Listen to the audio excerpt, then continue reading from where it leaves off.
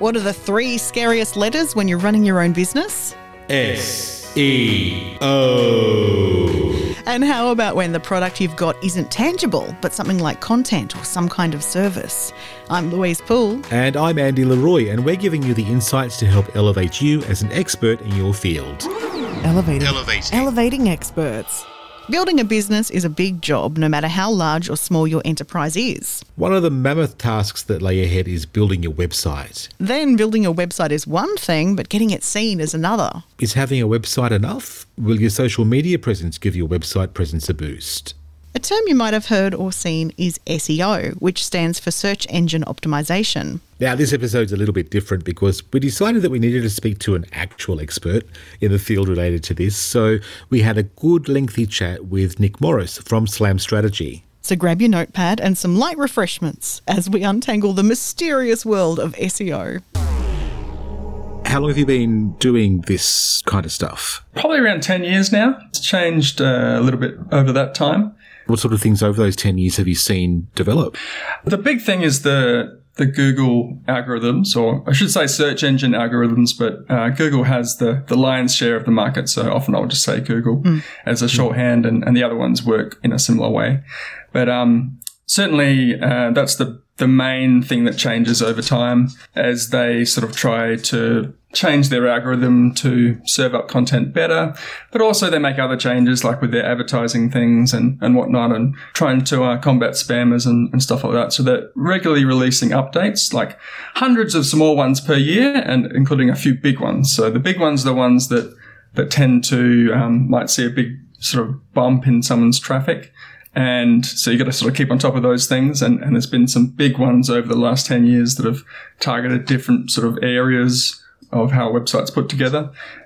And then the industry in general has just grown. It's probably fractured a lot. So it went from being sort of the same sort of things for every website to being more specialized depending on the type of website or the type of industry people are operating in. Our regular listeners might be wondering why we're talking SEO when we're primarily putting out a podcast that's trying to help elevate content creators and podcast creators. You want to maybe give a 101 on SEO and why it matters? Sure.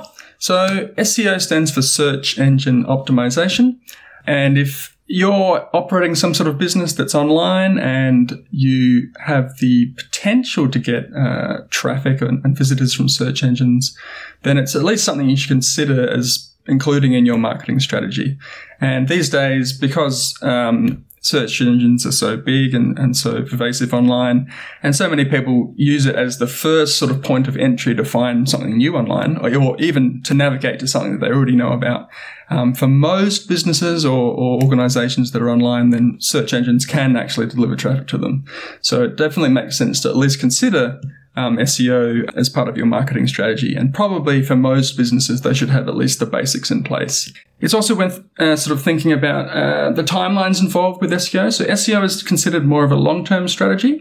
There's sort of takes time to research what you're doing, to implement it, and then it takes time for Google to sort of crawl what you've done, recognize it, and reward you for that. So it's definitely a long-term strategy, and it's cumulative. So stuff you do today will, changes you make to your website will be there forever, probably, or until the next big redesign. And links you build, they will probably eventually fall off, at least some of them will, but they'll be around for a while. So they'll be sort of cumulative. The more effort you do, it builds. But it does take time, whereas some of the other services, like the paid ads side, can be instantaneous. In a world of instant gratification, how long does SEO take to really get traction? Yeah, so, I usually tell people 3 to 6 months is a good sort of timeline to think about when getting sort of noticeable results. There's certainly changes you make on the website itself, like to the keywords, can be much quicker than that, because these days Google does crawl very quickly, crawls to new pages, and recrawling old pages can be slower, but you could probably see the results of that within a few weeks or even a few days, depending on the website. But it's really the link building side and also the cumulative side as to when it comes together and is noticeable that takes time. So that I usually say sort of 3 to 6 months for the average website, average business. But then, like I said, it's sort of cumulative over time. And in some markets, it can be longer. In some, it's less. I think one of the common things that people think SEO is about, it's just all about the words that you put onto your webpage, but it's a bit more than that, isn't it? Yes, absolutely. So, I mean, there's essentially two main areas, which we can sort of break down as relevancy and authority. So from Google's perspective, they're trying to take, when someone types in a search into their search engine, they're trying to figure out, okay, which websites or which web pages are relevant to this search. That's the relevancy side of things. But then they've also got to figure out how are they going to order these pages, because obviously in a lot of cases when you type in something, there could be thousands or millions of sites and pages that are relevant. So they've got to figure out how they're going to order those, which ones are going to go on the first page, which ones are going to go on page 100, etc. So that's the authority aspect. And the biggest part of authority is links. So that's basically the number and the quality of other websites that link to your website.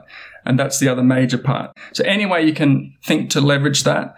So leveraging your connections with friends, family, business contacts, that's a great way to do it. Leveraging any sort of personal connections you have with, say, sporting teams that you might be on the board of or you might sponsor as a business. That could be an opportunity to get a link as a sponsored link or in a sort of profile or something you have. And then beyond that, there's this content-related stuff. So writing articles for other websites known as guest posts with a link back, doing things like going on a podcast. You might get a link back in the show notes or something. And, doing your own podcast or doing your own content that attracts people to link to you because of the good content you're creating is another way of doing it, of course, as well.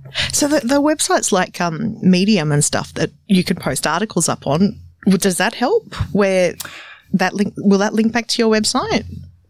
Yeah, so Medium, from memory, links from Medium won't help. So this is another sort of level of technicality around it. Essentially, there is ways of telling search engines don't trust this link. So it was basically a strategy to try and combat spam on the internet. Because once people realized that links were valuable, they started to spam them a lot, and then Google tried to offer some sort of way for publishers to say don't trust this link, and then therefore they could try and prevent spam. It hasn't really worked, but anyway, I think links from Medium are not followed. So, but the question, it's relevant in that it does come back to whether you want to put the content on your own website versus another website. So in terms of getting links, like I mentioned, you could write a guest post for someone, have a link back.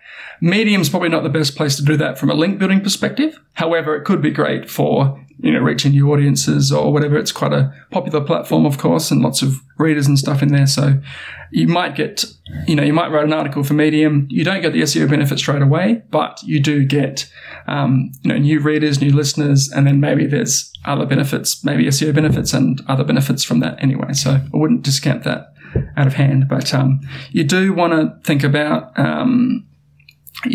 getting followed links, so links that do count towards your SEO when you're writing articles for this sort of stuff. And usually it's going to be independent websites, not that aren't part of a platform, are going to be better. But yeah, certainly you can think about these platforms for other reasons, reaching new audiences and whatnot. It's almost like we should do some networking with people and who also have content that they're creating, and then have a big old content swap. Yeah, there was a simplified version of this in the past called link exchanges. So that was kind of an early strategy when people realized that links were valuable. And I think, okay, so how about I give you a link, you give me a link, and we both benefit. So Google did sort of come down on that some years ago because, from their perspective, they're treating links as sort of a vote for the quality of your website. And obviously, if you're just swapping links, it doesn't quite have the same idea of a vote. It's not quite a vote for the quality. But I think that if you have an article, you're doing an article, a full article, they're doing a full article, and you're not doing it with everybody, I think it can still be a beneficial strategy. I think this strategy was more around having a links page with no sort of content there. They're all kind of interlinked between different websites. If you're producing good content, valuable, unique content, and you've linked to your friend or whatever, colleague, a network partner in your content, and I've done the same on their website and linked back to you, and it's linked like that, I think that's fine, and I think that's a good way to go, actually, a good strategy. Is there a way you can tell which websites are better for you to feature on? I'm thinking like automatically ones that the HTTPS, like are some indexed better than others like that? I mean, certainly there are ways of doing it with the SEO tools out there, but most of those are paid. It's not going to be as easy for the average person to know without, getting those tools. Just for someone searching around, and certainly I'll just be looking at the quality of the website itself. So most people can probably judge, particularly if it's in their industry, they can judge the quality of the content. And if it looks like it's being kept up to date, looks like the webmaster cares about that website and they're writing good content and, the design's relatively up to date. Things like HTTPS, like you mentioned, are part of that too. It's not, it's for like your average content site that's not selling anything. You could argue that they don't really need the HTTPS so much if you're not giving your details on that site. But it has become a sort of a focus of Chrome and of Google. So these days it's basically expected that you have HTTPS, so the little padlock in your little in your browser bar there. So that's part of it too, showing that the website's still being looked after. And then beyond that, you can have a look at how well they're ranking in search for the types of sort of topics that you want to talk about, and maybe how many pages they have indexed. That's another way of sort of judging, how well they might be seen by search engines. And then beyond that, like I said, there's some tools out there that allow you to see how many links they have and have different metrics around, what the strength of that website might be in Google's eyes, etc. But that's more professional SEO sort of land, I guess. Yeah, there's only so much we can DIY. Right. Yeah. You can do a lot. And it's only a 1 hour. I'm only a former radio announcer who builds websites and does SEO as a hobby. I don't know what I'm doing. We'll refer back to you for the expertise. Correct. Just looking for the minute around the words that we use on the website, that sort of thing. I've done some reading around this, and there appear to be some penalties for going out and just stuffing words into web pages. That's not something they're looking for, is it? Yes, that's right. So, it's probably worth noting that there is many ways of approaching SEO, and only some of them, a subset of them, are sort of approved of by the search engines, and Google and the other search engines have guidelines that you can go look up if you want. And they'll list certain things in there that are common ways of manipulating their algorithms, and then there's other things that are there's new things coming up all the time. So one of them that's been around for a long time is keyword stuffing, which is what you just mentioned, or something similar is cloaking of keywords. So you might put a whole list of keywords in white text towards the bottom of your white page, so they can't be seen by people, but they will be seen by search engines.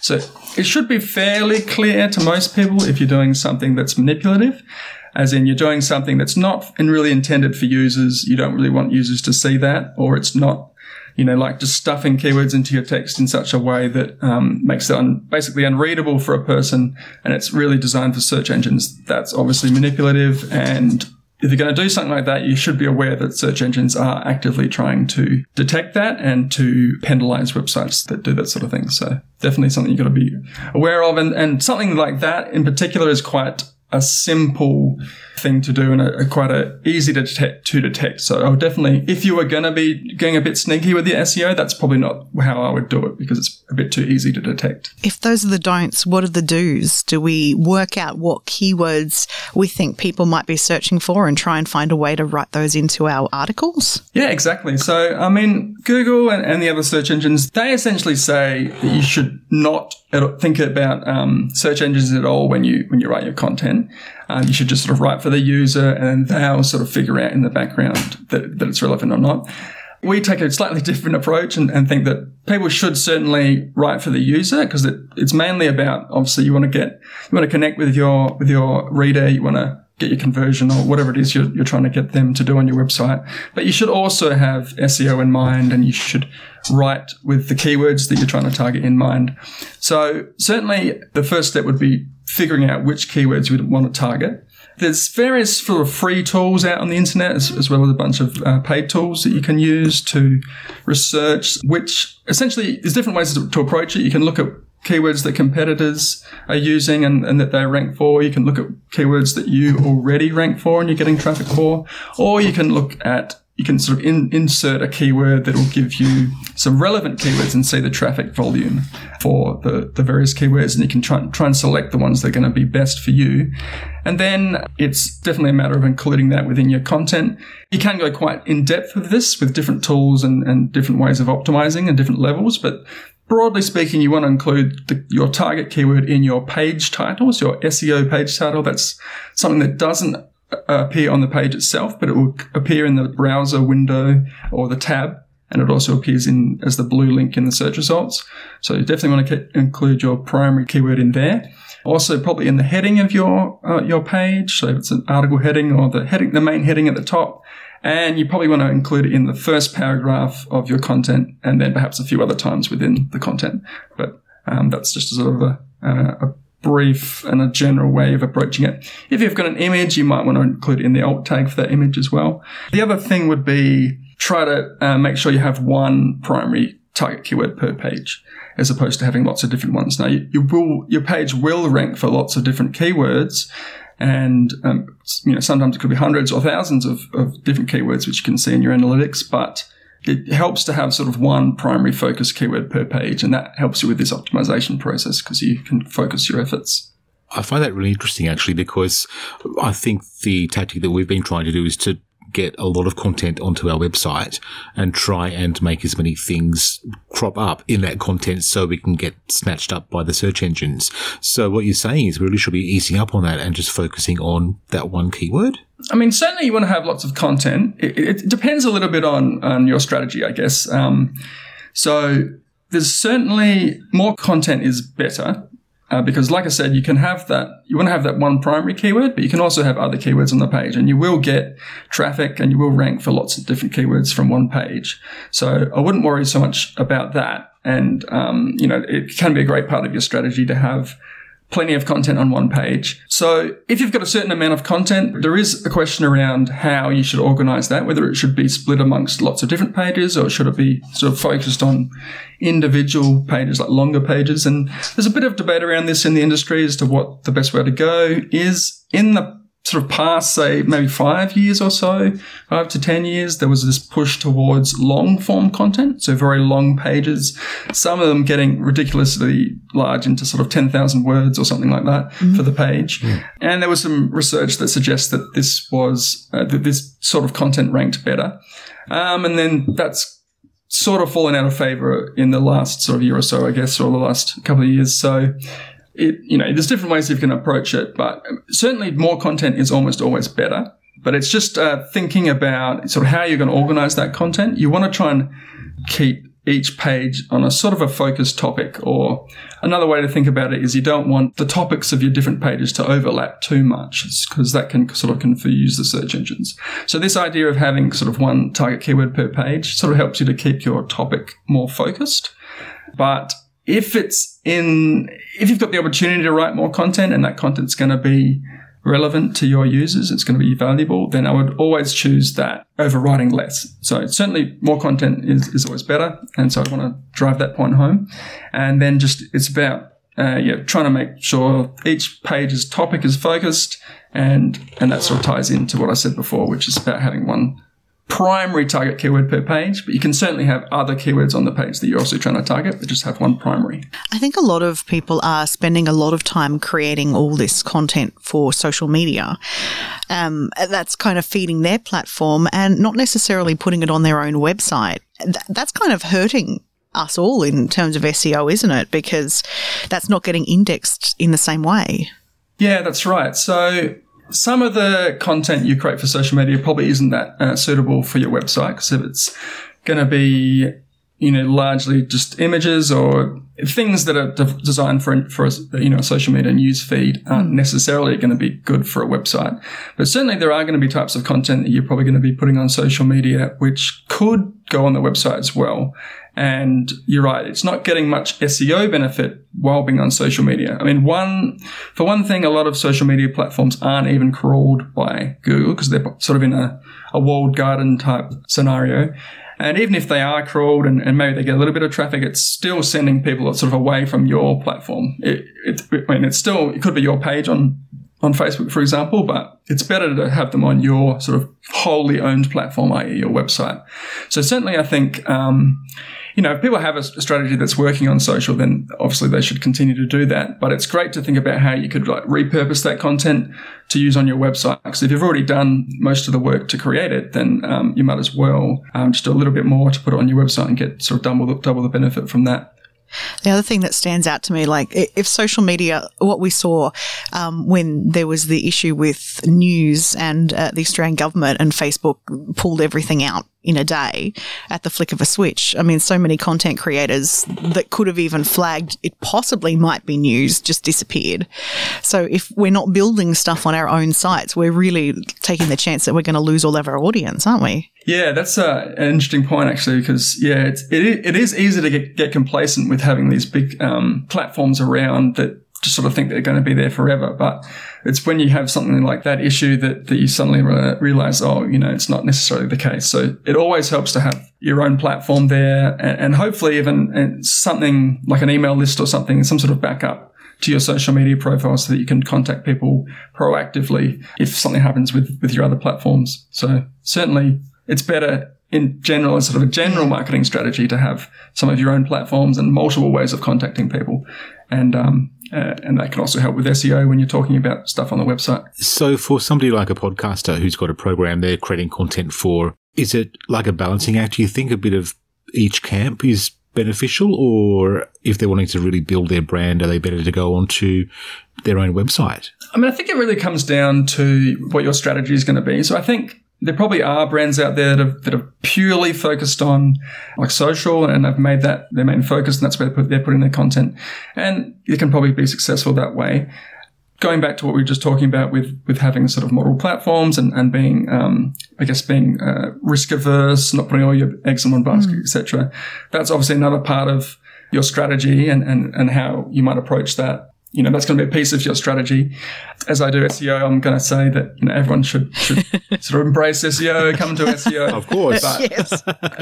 I'm happy to let people, if they want to make, if they don't want to have SEO in their strategy, but, they've already got, something that's working with social media or other platforms, that's fine. I mean, like I said, sort of at the top, you probably do have some of your target customers or target readers or listeners on search, and they probably are looking for content and solutions like those that you offer. So if you don't target them, probably your competitors will. So someone out there will get that benefit. So if you don't need it, that's fine. But if you do want extra traffic and customers, then it's certainly worth looking at the website. Yeah, I guess over time and also at the start of your sort of business journey, you'll be looking at your strategy. And this is when you'll sort of think about, okay, do I want to put resources towards this channel or that channel? And where am I going to put my focus?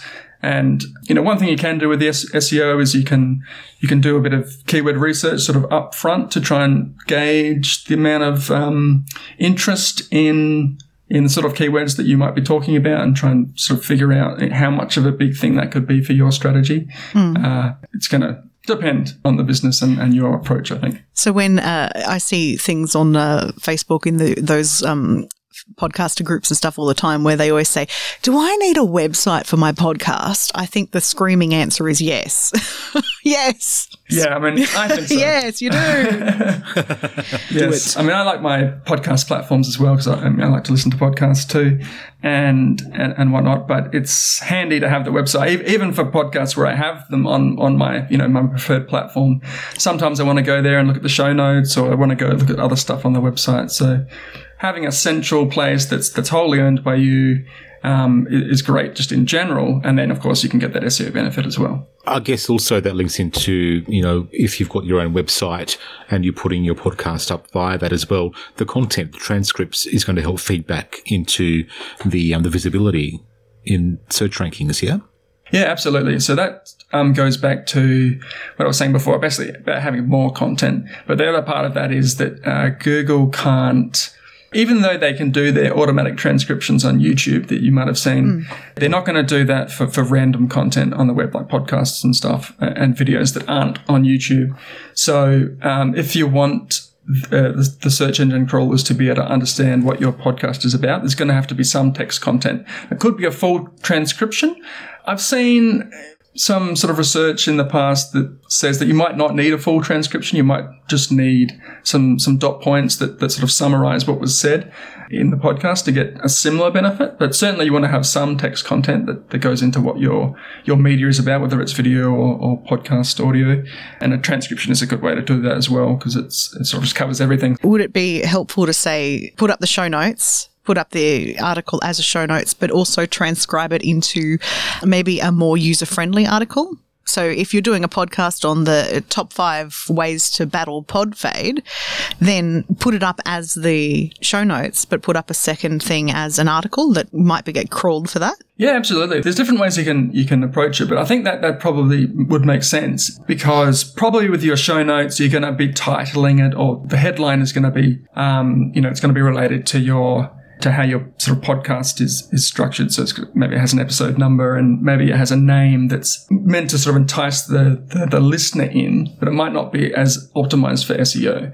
So like you said, one way of approaching it would be to have the show notes that sort of are around the show topics, and it's more about the listeners, helping them out. And then you could take the key points and turn it into an article that's perhaps more optimized for SEO. So that would be a good way of approaching it. Recycle, recycle, recycle. Definitely, yes. Love it. So one of the things you said in there, Google being able to translate those YouTube videos. So are those transcripts that they're generating, are they feeding into SEO at some point, like in the search results? Would it be beneficial then to make sure that if you're creating that content for another platform, like a podcast, that you're also putting a version on YouTube? Yeah, YouTube's an interesting one in that it's owned by Google. So it does get, in some ways, they're sort of kind of cagey about it and say, we don't preference our own platform, but it's clear that they do in some ways. And, I think there's various sort of antitrust, things ongoing about that. So it's hard to sort of keep up with the news on that. But I definitely think that podcasts, obviously YouTube's a huge market of potential listeners and watchers anyway. So in general, I would say that it probably is a good strategy to put stuff up on there just to try and get in front of a new audience. But in terms of the SEO sort of aspect of it, yes, I think it is a benefit, because you'll probably see, Google has their own sort of video tab in their search results. You can specifically go to video if you're looking for video content.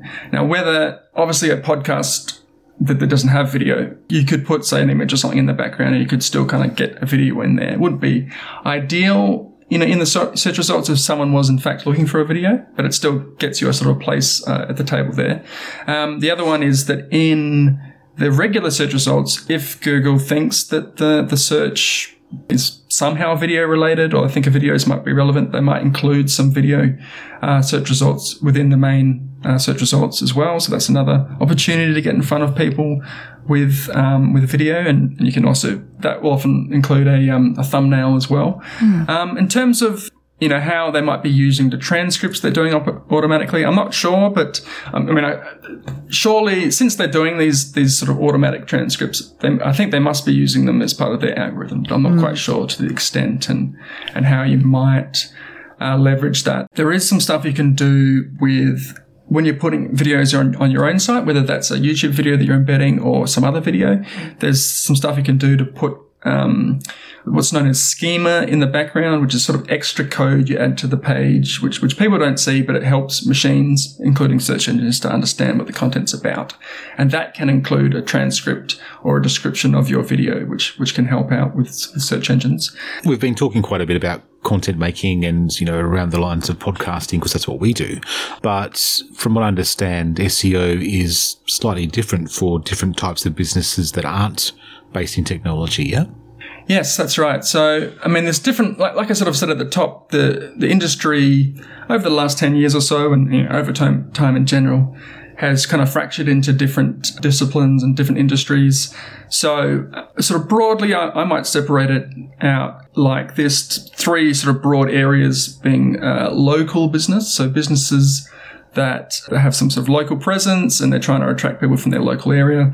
Often people would be familiar when they go to do a Google search for a local business. They'll see a map in the search results. They'll see addresses and phone numbers and stuff.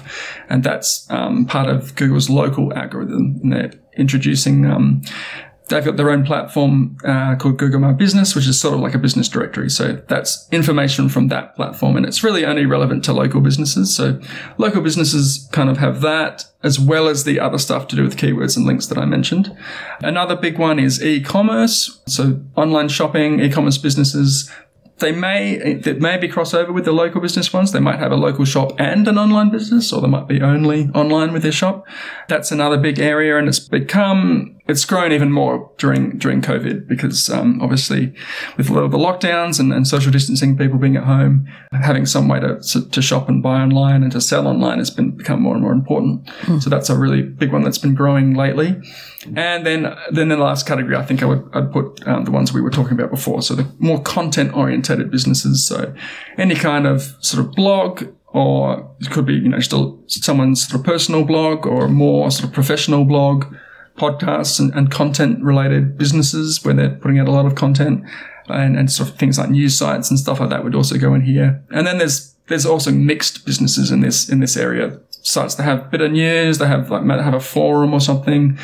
They might have sort of reviews and whatnot going on in there. So they're more focused on content. So I'd probably separate them into broadly those three groups. They're all going to be concerned with what we said before. So links are important for authority, for getting above other websites that are relevant. And then the keywords are going to be important for making sure the search engines can match their content with what people are searching for. But they're each going to have their own sort of focus things to look at.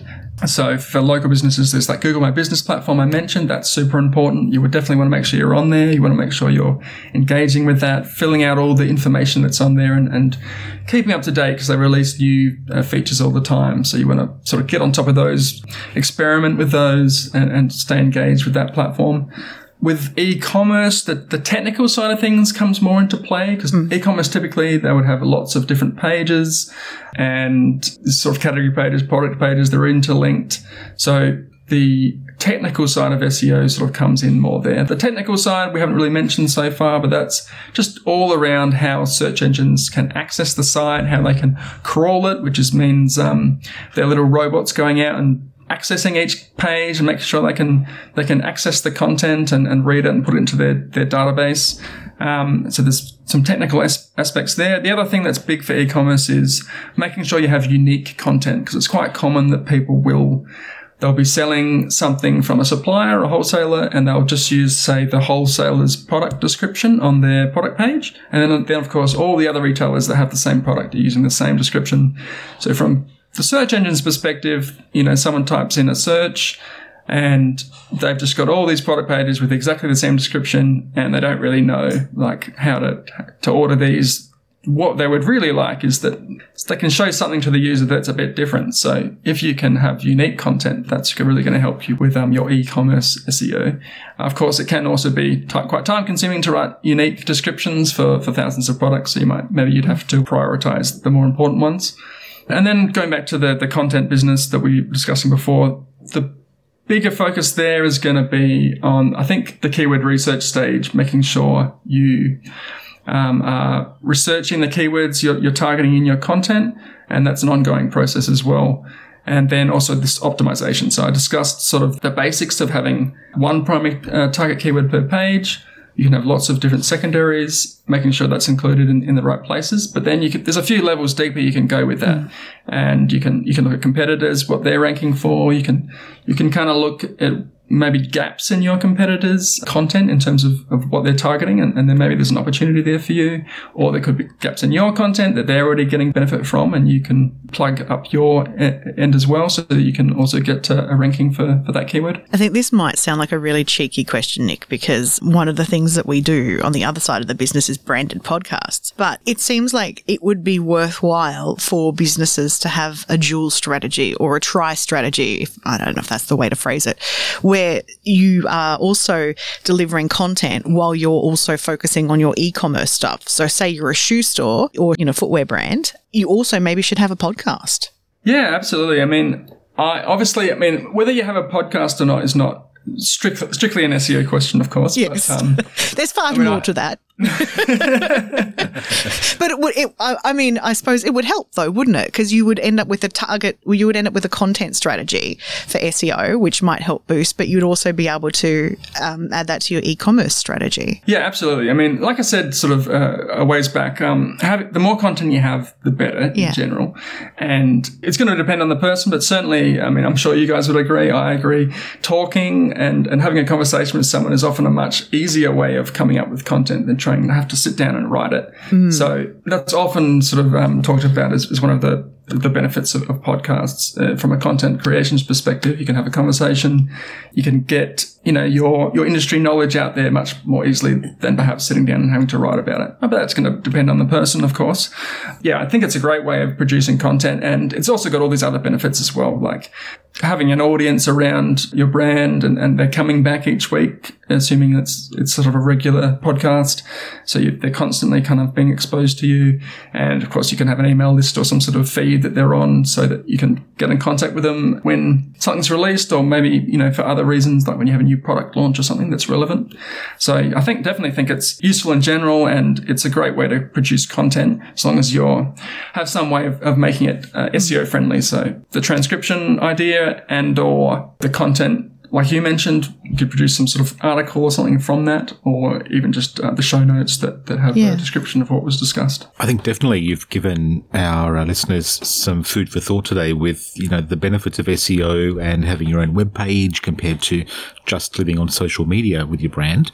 If we had a content creator listening today who uses social media quite well to drum up business and to have that presence, but really wants to kind of get something that's a bit more independent and bring some of that content over to their own web page, what are some of the common things they need to look out for to make sure that that's effective? The first thing I'll probably go back to is the keywords again. So, I mean, you certainly could just mirror that content over somehow. So you definitely has to be words. Going back again, Google, for example, does have technology that they can read the words within an image, but they're not typically doing that for every image they find on the web. So you really need to have text on the page that includes the content that's in an image if you're using images. So definitely has to be some text there. You could just throw that up there and sort of see how it goes and not think so much about the keywords. And that would be better than nothing. But certainly the next level would be thinking about what keywords you want to target. You can think about how competitive is this keyword. There's different sort of tools around that, and trying to pick a keyword that's or a topic that's less competitive, or make sure it's closely related to what you're doing. And then just when you're putting your social media content across, making sure it's matching up with those keywords that you're targeting. Then you're putting on your website this text, and the keywords included in the places I mentioned earlier. So the page title, the heading, first paragraph of the content, and a few other times throughout the page. That would be the main things, I think. You had a podcast have a podcast. Did you? It's always there if you want to go back to it. How did the SEO, how did that benefit you? Do you have a personal experience there to share? Oh, my podcast journey was, I can remember parts of it fondly and other parts not so fondly, as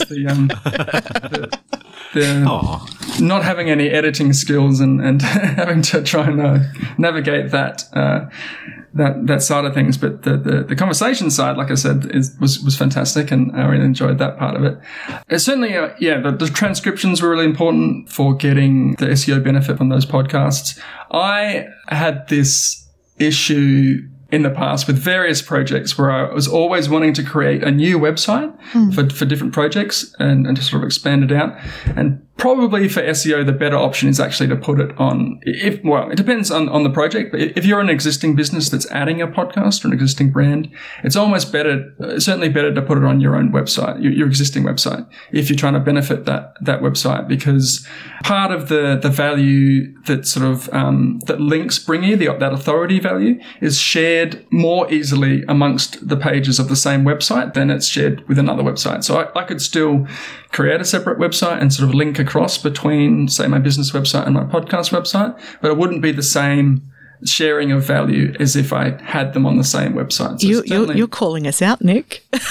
Oh. That's really interesting, because that's what we were planning on doing and kind of have done with one of our properties, is actually set up a second website for it. So you're saying it would be better to have it live on the one website and maybe just buy that other domain and send it across? I mean, certainly from an SEO perspective, in the way that I was describing, that there's the benefit in the shared domain authority and the shared link value by having it on the same website. However, of course, there's going to be other reasons to put it on a separate website. Perhaps it's particularly if it's a different brand name and you want to try and differentiate that from your other brand, that could be a reason to put it on another website. So I wouldn't jump immediately to putting on the same website. But I guess I was thinking. I guess I was thinking more in my own sense, where I just had a thus far unexplained just desire to create new websites. I'm not sure why, but if you don't really have another reason particularly, then it does make sense to keep them on the same website. The other thing I found with my podcast, which is not exactly an SEO benefit, but I just found it a fantastic way to build my network. So I can actually relate this to SEO in a way, in that certainly links are an important part of SEO, trying to get other websites to link to you. And one of the key ways of doing that is just appealing to your network. So it could be going on a podcast, for example. Mm-hmm. It could be, doing a blog post for someone. So a blog post being like a guest post where you write an article for someone else's website and it links back to your website. But before you sort of get to that stage, you've got to connect with those people, whoever it is who's running those other websites.